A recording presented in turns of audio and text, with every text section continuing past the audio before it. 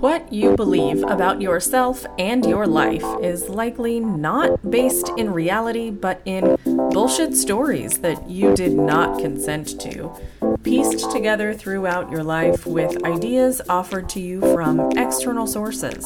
This podcast is here to help you recognize and dismantle those stories so you can reclaim your power and achieve what you want in life.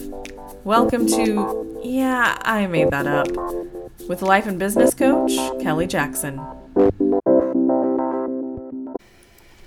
Free writing, journaling, stream of consciousness, brain dumping, thought downloading. I call it chronicling. You know, like writing the chronicles of your life. Also because I loved the Chronicles of Narnia as a kid, and I refer to a lot of the tools I use and teach by names reminiscent of childhood because I think that tapping into what we loved as kids is useful as a method of liberating ourselves from some of the bullshit we've been socialized with, but that's another topic for another day. Whatever you call it, it's putting pen to paper, or fingertips to keys, or touchscreen. And it's something so many people have such an aversion to. And I used to too, so I get it. But for a long time, I didn't really understand why. It came up on a call recently, though, so I want to share some context with you. On the surface level, a lot of us think we don't need to write out our thoughts. We think it's unnecessary because if we're thinking our thoughts, we imagine that means we're totally aware of them. But that's not actually as true as it sounds like it should be. We have between 60 and 90,000 thoughts a day. And it's completely impossible to be consciously aware of all of them. Writing them out gets them out of our heads so we can look at them. And this serves three purposes. The first purpose it serves is that it allows us to separate ourselves from our thoughts. When you write them out, you can hold the paper or the device away from your body and clearly distinguish the distance between you and the thoughts. We often think that we are our thoughts, but that's simply not true. You are not your thoughts. You are the thinker of your thoughts. The second purpose to writing them down is that it allows us to see the thoughts we're thinking. Those that we are consciously aware of, and perhaps more importantly, those that are running in the background all the time, but which we've never really acknowledged as being there. When we write our thoughts down, it's often a surprising experience. Like, whoa, I didn't know that was up there. And this leads into two other big points of aversion that I see, but first, purpose number 3 is that over time, it allows us to see thought patterns that emerge. For example, maybe you think you're not smart enough at work. You're not a good enough partner, and there's something wrong with your body. The underlying pattern here is simply the thought that you're not good enough. And the benefit to seeing patterns is that when we work on shifting a thought pattern in one area of life, encountering that same patterned thought in another area of life actually makes the work in that second area easier because it's familiar. We gain the confidence that we can, in fact, shift that thought because we've done it elsewhere.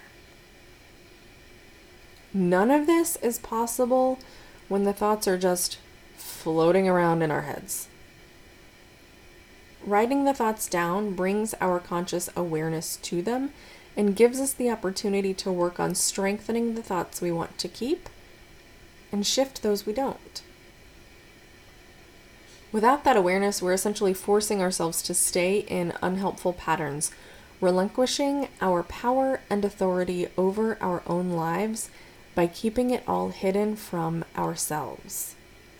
So write that shit down and look at it. Awareness is the first step, always. The second aversion point I notice my clients having to writing their thoughts down is that they're afraid that they're going to find something super scary in there. Like, if I write my thoughts down, maybe I'll learn that I'm actually a total monster, and then I'll have to be so mean to myself because I'll learn that I'm a wretched human being who just doesn't deserve to take up any space on this planet. I know it's dramatic, but tell me your brain isn't dramatic. Of course it is. It thinks everything is going to kill you. Not only is that incredibly dramatic, but it's also just not fucking true. There's no Pandora's box locked away in some deep, dark abyss within your brain filled with pure evil. And there are 2 points that I want to make about this concept. Number 1, that's not how it works. Even though we do have 60 to 90,000 thoughts per day, they're patterned. And that means that the thoughts you're thinking today are basically the same thoughts you were thinking yesterday. And the thoughts you'll be thinking tomorrow are pretty much the same too. We really only have like 5 baseline thoughts, they just wear different outfits. So even though we aren't consciously aware of the vast majority of them, it's not like they're out of reach. And number 2 is that thoughts have no moral value. I'm going to say that again for you. Thoughts have no moral value. Thinking something does not make you a good or bad person. There are no good thoughts. There are no bad thoughts. A sentence in your brain. That's it. That's what a thought is. And it's created by electrical impulses firing between neurons, which is essentially the same kind of electricity that runs your appliances. And if you wouldn't judge the electricity coursing through the walls of your house to have any kind of moral value, it makes absolutely no sense to deem the electricity coursing through your brain as having a moral value. And if you are judging the electricity in your house as having some sort of inherent goodness or badness, I have questions. I'm also likely not the coach for you. Most of our thoughts were handed to us by external sources, and we adopted them without consent because we didn't know there was another option.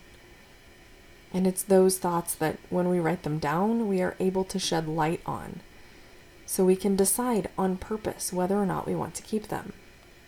That's all. No moral value, no deep dark abyss, just some social programming that we can shift if we don't want it anymore.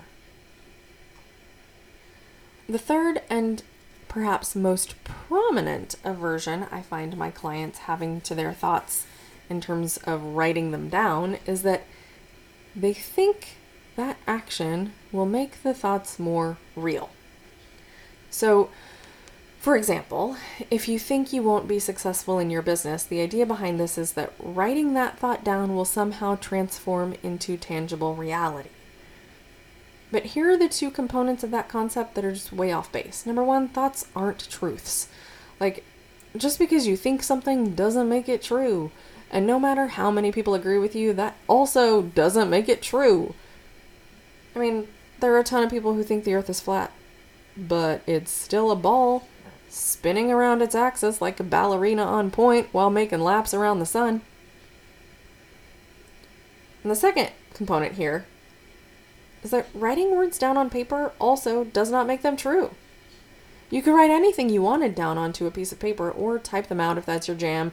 Voice recording, same concept applies. But just because something is written does not make it reality. And that doesn't make it more real than the thought was before it was written. And this one, it's big. Writing your thoughts down does not make them more real, because they weren't ever real to begin with. Let that sink in for a second. This came up on a client call recently. One of my clients was afraid that writing her thoughts out would make them come true. And to demonstrate how this is not, in fact, how it works, I wrote these words on a sticky note. Tigers can fly. Now, we all know tigers can't actually fly, and if our thoughts were truths, just thinking that tigers can fly would mean that they'd be sprouting wings, and if writing down our thoughts made them more true, then me writing those words and then typing them out to share with you, speaking them into my podcast mic to be recorded and then broadcast into your ears, would mean that tigers all over the world would have teeny tiny little baby wings coming out of their backs or sides or whatever, and then they'd be zooming around past our windows, eating birds out of the air and hanging out in trees. But that didn't happen, and it won't happen, because thoughts aren't truths, and writing them down doesn't make them more real. Writing your thoughts out simply allows you to see them, separate from them, and notice the patterns, which is what gives you power and authority over the socialization you've received. It's what allows you to determine which of your unconscious thought patterns you want to keep and strengthen because they serve you, and which ones you want to shift because they don't. That's it. And that's huge. Don't skip this step. It's the beginning of everything. It's the beginning of your true liberation.